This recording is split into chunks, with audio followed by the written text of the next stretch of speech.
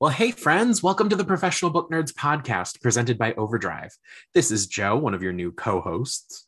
And I wanted to take a second here to thank everyone just so much for welcoming me into the PBN community.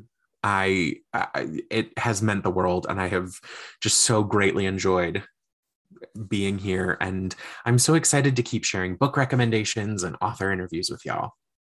Second, got to call out the date today. Happy Valentine's Day. If you are celebrating Valentine's Day, hope it is a great one. Now, for today's episode, this is my very first author interview, and I'm excited to share it with you. It was a lot of fun. Apologies if I have a few too many nervous laughs in there. But now that I have the first one under my belt, I feel unstoppable.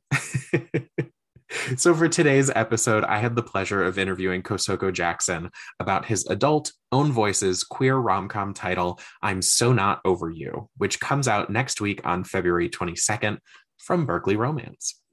Kosoko and I get to talking about his new title, writing inspiration, and of course, we had to talk about Pokemon. If you want to get a hold of us, you can find us on social. Twitter, Instagram, and TikTok are all at ProBookNerds. Our website is professionalbooknerds.com, or you can email us at professionalbooknerds@overdrive.com. And now, without any further delay, let's dive into my conversation with Kosoko Jackson.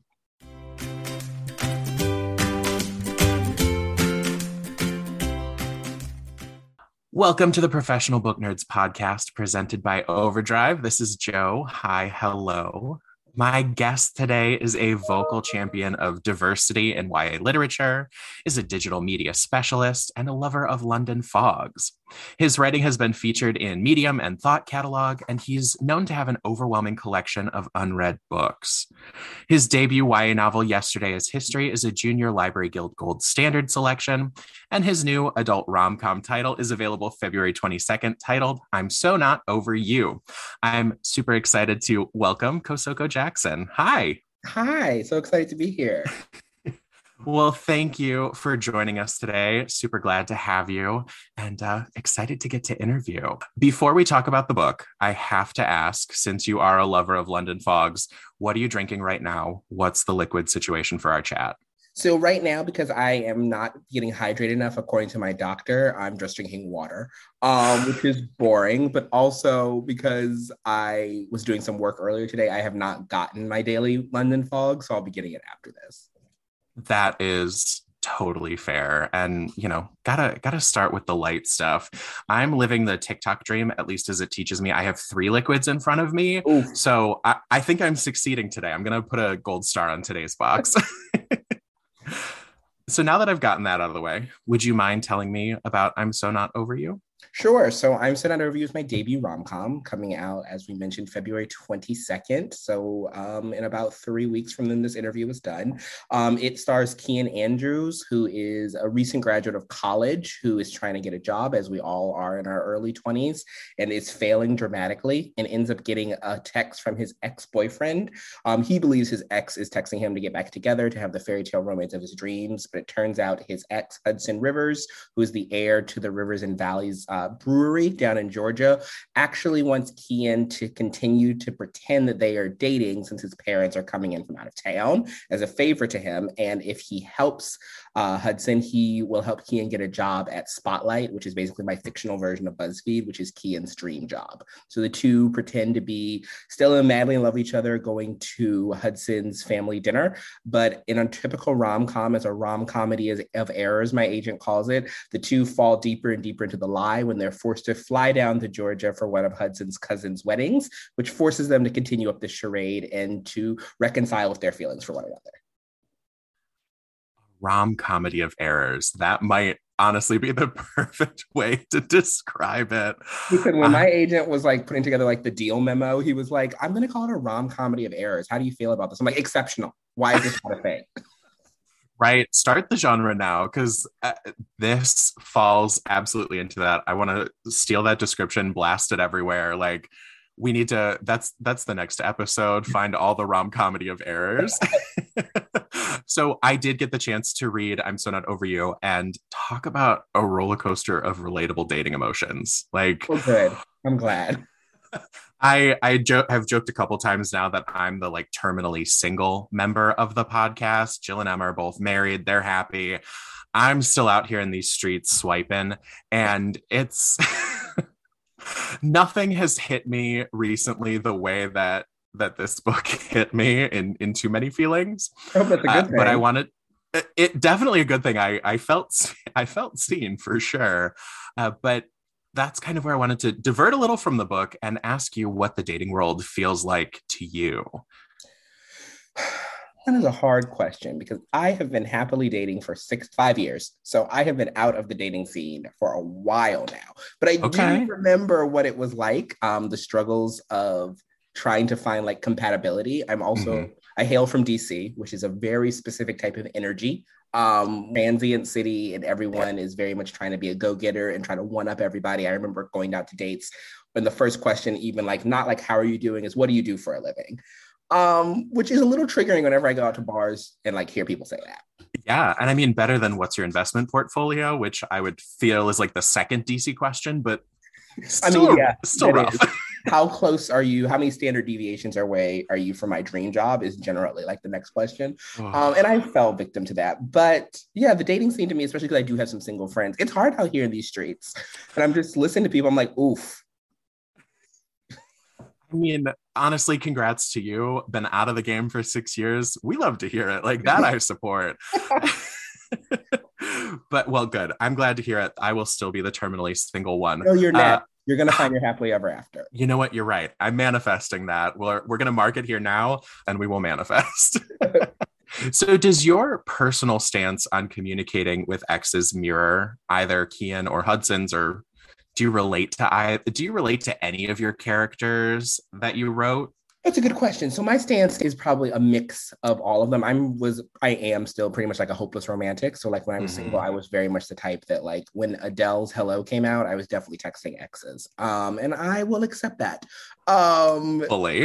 And I've always been the one that was like, wait, what if like we just met at the wrong time? What if it's a year later we can get back together? So I think I reflect some of Kian, like his struggles to not send those text messages is very much reflected in me. But I also consider myself like Alice in Wonderland. I consider myself when Alice, I think the exact quote is, I often give good advice, but I seldom follow it. So when it comes to Divya giving advice about like, there's nothing you should be talking about, I'm very much with my girlfriends. Like he didn't like lower the toilet seat, break up with him. Like there's no reason for you to be dating him. Yeah, once again, I feel like I have been reflected, and it's time for me to revisit Alice in Wonderland because come on, I give great advice, but I seldom take it. I think if I looked at every text message, it was, you don't need to take this from just some man, get rid of him. But if my ex texted me in 3 minutes, I'd probably be like, yeah, what have you been up to? Right, it could be the right time now. Maybe this is the right time. Maybe this is. So you definitely kind of find yourself blending with a couple of the different characters within the book. Yeah, and I tried to like take facets of my personality and put them into every character. So yeah. I totally see that. They all have a really personal feel to them that when you look at each of these characters individually, you go, there's a human here that has either inspired this person or that you just took part of them and dropped it in and took part of yourself and just like dropped it right on in. So I really loved that. Yeah. I want to make sure we have a good blend of book, but also fun. So I have to ask, who is your favorite female vocalist, and tell me why it's Beyonce. Oh, my favorite female vocalist. Plot twist. It's actually not Beyonce. Oh, which is probably like the Bayhive is going to be knocking at my door in 5 minutes. I am a huge Halsey stan. Like I've seen her 4 times in concert, 3 times in concert. One when she was an opening act for Oh Wonder. Like I've seen her a lot. The first time I saw her live was also when she was an opener. That was like, ooh, look at this up and comer. We got to keep an eye on her. She was opening for Imagine Dragons. Oh, I think when I saw her. Yeah. But like she was the opener. And I think Metric played after her, which was like, wow. It was a time. It was a specific year right there. That's a very specific year. I had to joke about Beyonce though, because as a member of the Beehive, maybe not a militant member, I'm just like a bee out in the field. Sometimes I make it back to the hive. I greatly appreciated all of just the little droplets of Beyonce as we went throughout, because it always makes me chuckle. And that person who's in the bar going, I got to talk about Beyonce today. Absolutely. And I think there was a time in my life when I was that person, but she hasn't released any good new music. So I have kind of like lapsed on my membership.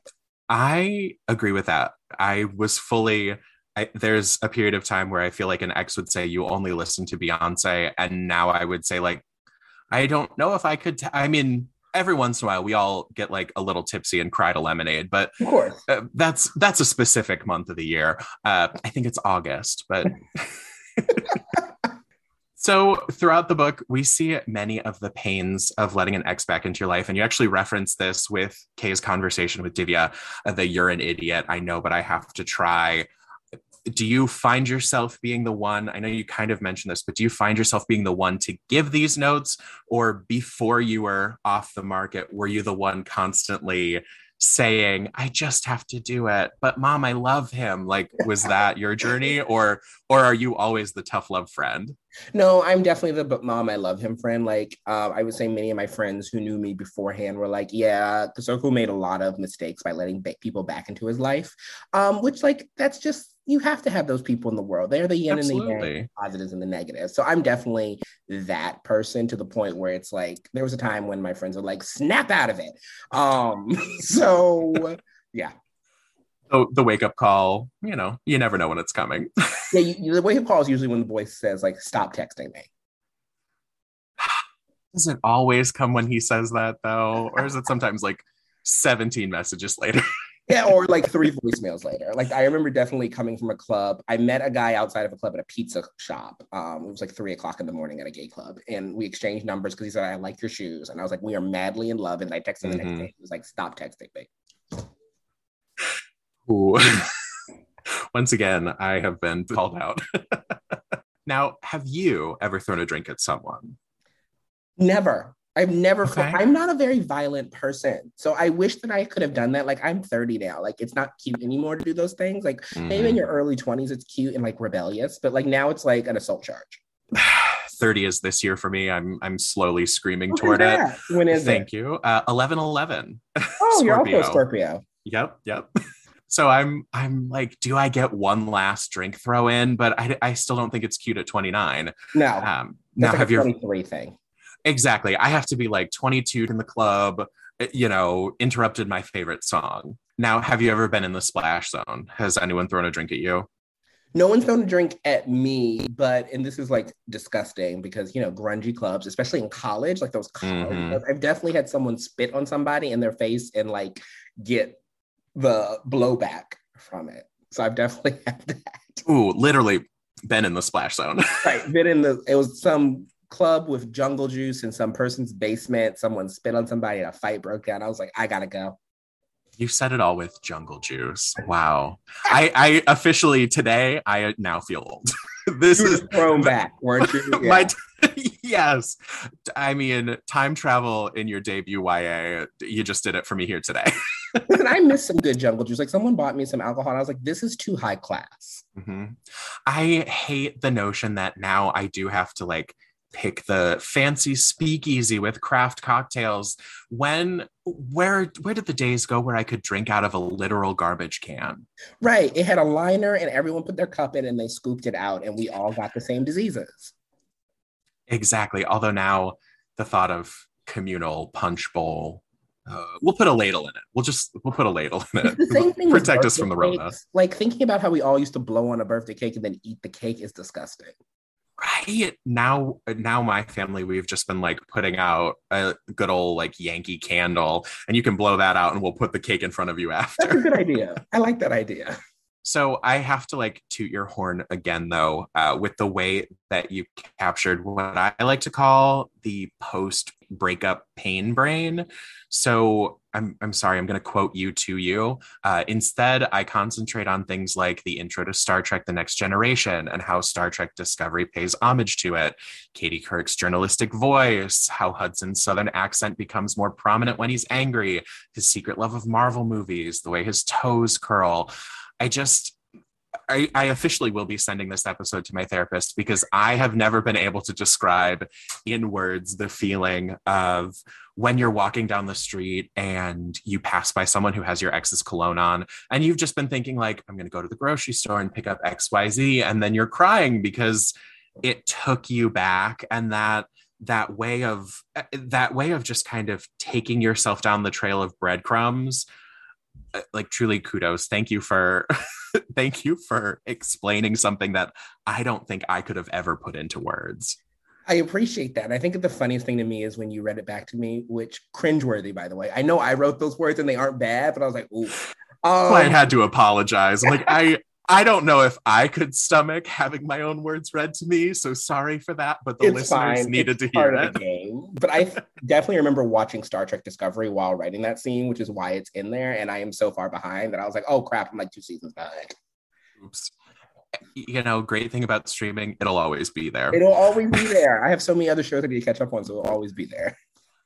A perfect time to ask. I know you are a movie watcher and a binger. What are you binging right now?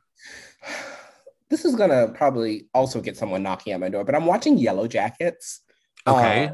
And do you know what it is? No, I don't. So Yellow Jackets is like Lord of the Flies, but with women, and it's it's like a soccer team that crashes in the Adirondacks or like the mountains in Canada, and they have to survive for 18 months. And it bounces between like what happened while they were out there to the ones that have survived and moved on with their lives, and the fact that someone knows like the horrific things they did in the mountains, and like only some of them made it out alive.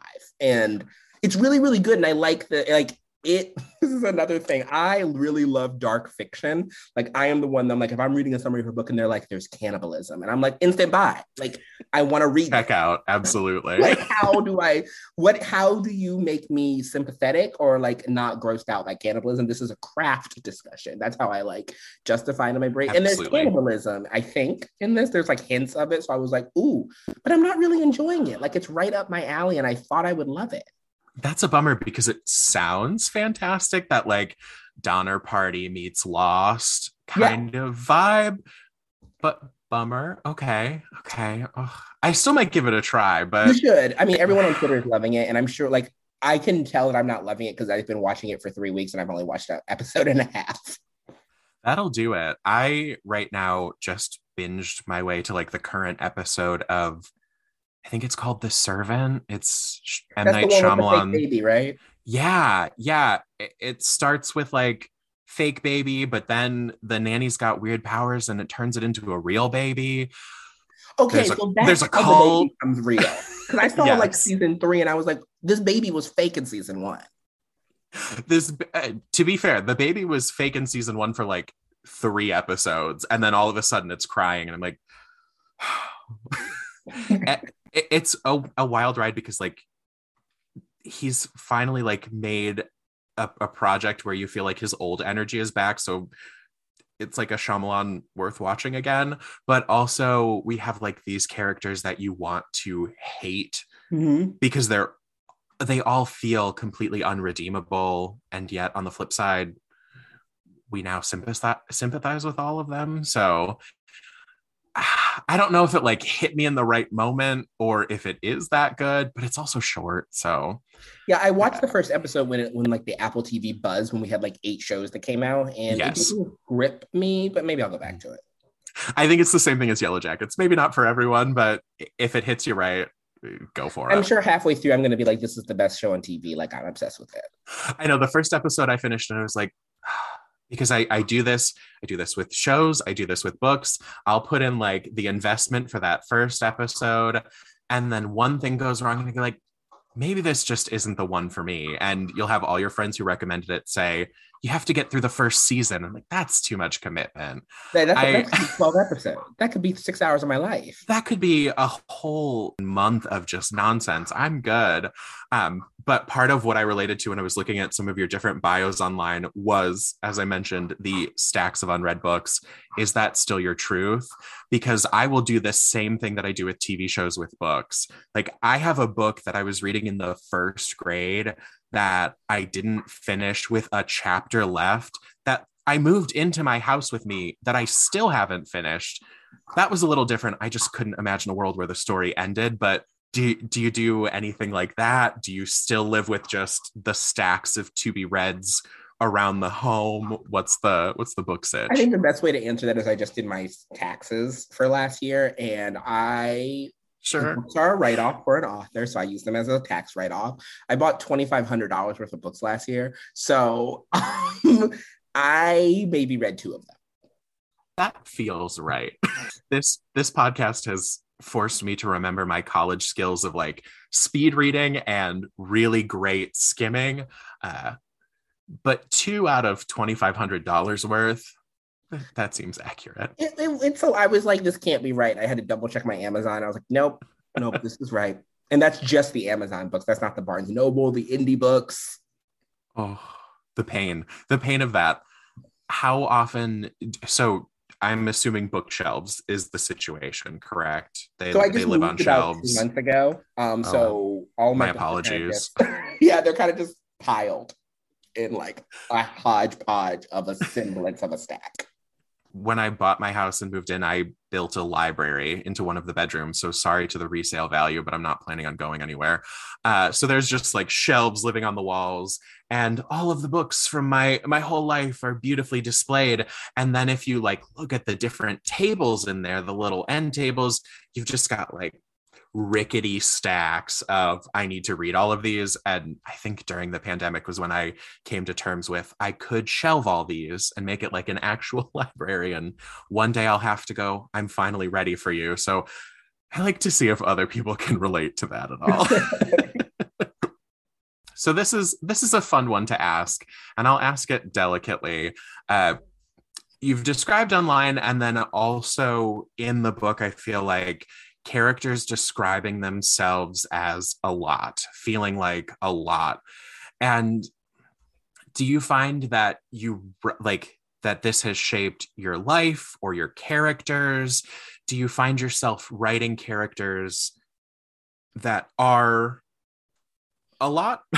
Is it a way to like get out the emotions or energies you're feeling? Is writing characters like that an outlet for you? Or do you find yourself in a place where no, my characters are like that, I don't relate to that at all? That's actually a good question. So there's Thank probably a you. two-part answer to that. One, my boyfriend always reads my work, which is very, very sweet because like significant others don't have to read your work. He usually reads drafts, and he's like, I hate your main characters. They're always bitches.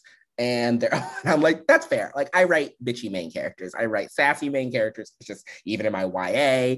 And so I think I write them as a way to like show representation, like authentic representation of queer characters and queer people. There are very few, and I think queer people kind of like are not a monolith, of course, but there are very few Mhm. queer people that I know that do not have a level of sass to them. And I think that's partially because of our culture. Part of it is a self-defense mechanism. And so I try to include that in the book to be authentic. I don't want my books to be read like a book written simply to appease what people think queer people are. I want to write as authentic a queer experience as possible, which to me means that sometimes these characters are a lot because queer people go through a lot, and a lot of our emotions and our feelings are represented by the fact that like we haven't had as many love experiences that are positive as our straight counterparts. The flip side of that is that like these characters do come off as sometimes being bitchy, as being a lot, as not following traditional rom-com tropes, because I don't think that you can just take a rom-com and just put queer on it and have the same beats that like a straight relationship would have. Absolutely. As a member of the queer community myself, it's so true to see those I say that like my backdrop doesn't give me away, but this is a podcast. Right, isn't that Trixie and Katya in the background? It's Trixie and Katya, and then it's Trixie and Katya on carousel horses, and then Orville Peck. Like I've got it pretty well covered. But as a member of the community, it is so true. And seeing the levels built into characters that, like, yes, sometimes it is the trope or the caricature of one facet of us. But I mean, you said it beautifully. The idea of it's a defense mechanism a lot of times. I feel comfortable in this conversation we're having here and now. So I'm going to lean a little more into the like, I'm going to have fun. I'm going to laugh. And my personality is going to shine in the loud way. But when I'm in the office space, still loud, yeah. But it's yeah, right. If once again, for the listeners, I have a yellow sweater on with a cheetah shirt underneath. So I mean, like, the loud is always there, but it kind of has those levels. It has those valleys, and it's great to see that beautiful representation and showing off that there is so much to us. And I also appreciate that mold breaking of, yes, I'm writing a rom-com. And yes, it is a queer rom-com, but I'm not going to take my community, my people, and mash them into the existing kind of like cookie cutter. It truly felt like an authentic experience, but also like fun, lighthearted, to give the book more praise. Just like, it was a beautiful way to like start off my February, to get ready for Valentine's Day, and really just feel that energy. Oh, well, and that truly means a lot, considering it's my first rom-com, so I really appreciate that. It hits the marks. Now, be glad you have me. I don't have the breadth of romance knowledge that my co-hosts Jill and Emma have. Jill writes romance. Emma is a reader of romance, so they might have had notes, but they might have been like, "This is the horrible rom-com. Why did you write it? Please throw yourself off a bridge." No, they would have loved it, but they would have had the references that I don't have to compare it to, because I think it stands alone. I think it's just a beautiful piece. So I read online that you recall writing stories in the early 2000s, some of your earliest works kind of back then as you were expressing yourself, finding that creative spirit. And I wanted to ask if you've looked back on those writings recently, or if you've looked back on them in the last like chunk of time here. I haven't, because part of them were written on laptops that like I don't own anymore. Like I still remember them vividly. You would never forget your first novel. But I have not read them, and I probably would never read them because I'm sure they were very, very bad. I loved reading that, because there's just that beautiful element of seeing the moment where you sparked the writing joy and translating that into just years worth of writing and impassioned work. Now, as we come up on the end of my time, my questions, all of that here, I wanted to hit us with some more fun, fluff questions. Sure. What are you reading right now? That's never a fluff question for an author. It's never a fluff question for any of us, but it's a little departure from where we've been. I am reading. I had to walk over and get it. I was going to say, he's on the move right now. Lease on Love by Fallon Ballard. Okay. It's another rom-com. It just came out February 1st. So there's my plug for her. And it's about a teacher who loses her job. And so in a drunken stupor, she logs onto a dating site that she thinks is a dating site to hook up with somebody, but it's actually a roommate-based site. So she gets a roommate instead of a fuck buddy, or a roommate and a fuck buddy. I haven't gotten that far yet. Okay. We love to see it. Oh, wow. That is the perfect combo. I love when it's roommates to lovers, or maybe not. We'll find out when we read it. We'll find out. What app on your phone gets the most use? It's not an app, but I am Wordle obsessed. Like, I'm obsessed with Wordle. An unhealthy amount. I need someone to teach me. I didn't teach you. You just have 5 letters. I say that more as like, I see them pop up on my feed, but I haven't tried it yet, because I don't. Do I need a new obsession though? I'm still playing the Drag Race app. Who knows why? It only takes like 5 minutes of your day, and then it's done. You're right, and it is only 1 word a day. Okay, I'll commit to that now. I'll try Wordle. And then I guess the app is like TikTok and Twitter are probably my most obsessive apps. Yeah, that's what those are the ones my phone yells at me about too. Yeah, my phone will be like, you have spent 30% higher time on your phone this week. And I'm like, mind your business. Here's your screen report. Why are Right. you on TikTok so much? Are you 13? Who knows? So speaking of Twitter, Twitter told me we both have the same favorite Pokemon.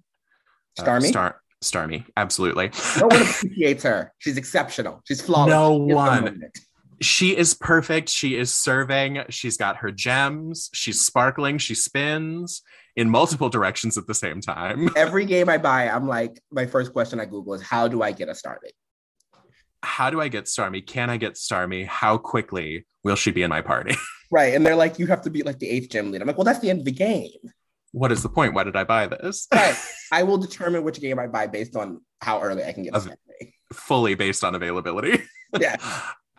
Have you, and are you planning, if you haven't played yet, going to try out Legends Arceus? It's actually being, so I bought it on Friday and Okay. I was like in New Jersey and I was like, And then like my Target app was like, there's only 2 left in all of New Jersey. I was like, well, I guess I have to buy it. Like, I guess I just have to. So it should be no other option. Well, have so much fun. As a longtime Pokemon game player, it's great. Is it good? So it's actually fantastic. Okay. It is so different from everything of the past. And I think the most thing I was nervous about was the storyline being like, we're going to go into the past, but the way they handle it, beautiful. It for me kind of saved the element of us heading into feudal Pokemon times. Right. I've heard it's very different than any Pokemon game like that's ever been made. Completely. But I've heard people love it. It's super fun. So recommend. But if you had to pick Pokemon, and I'm like, why are they so big? And they stay that big.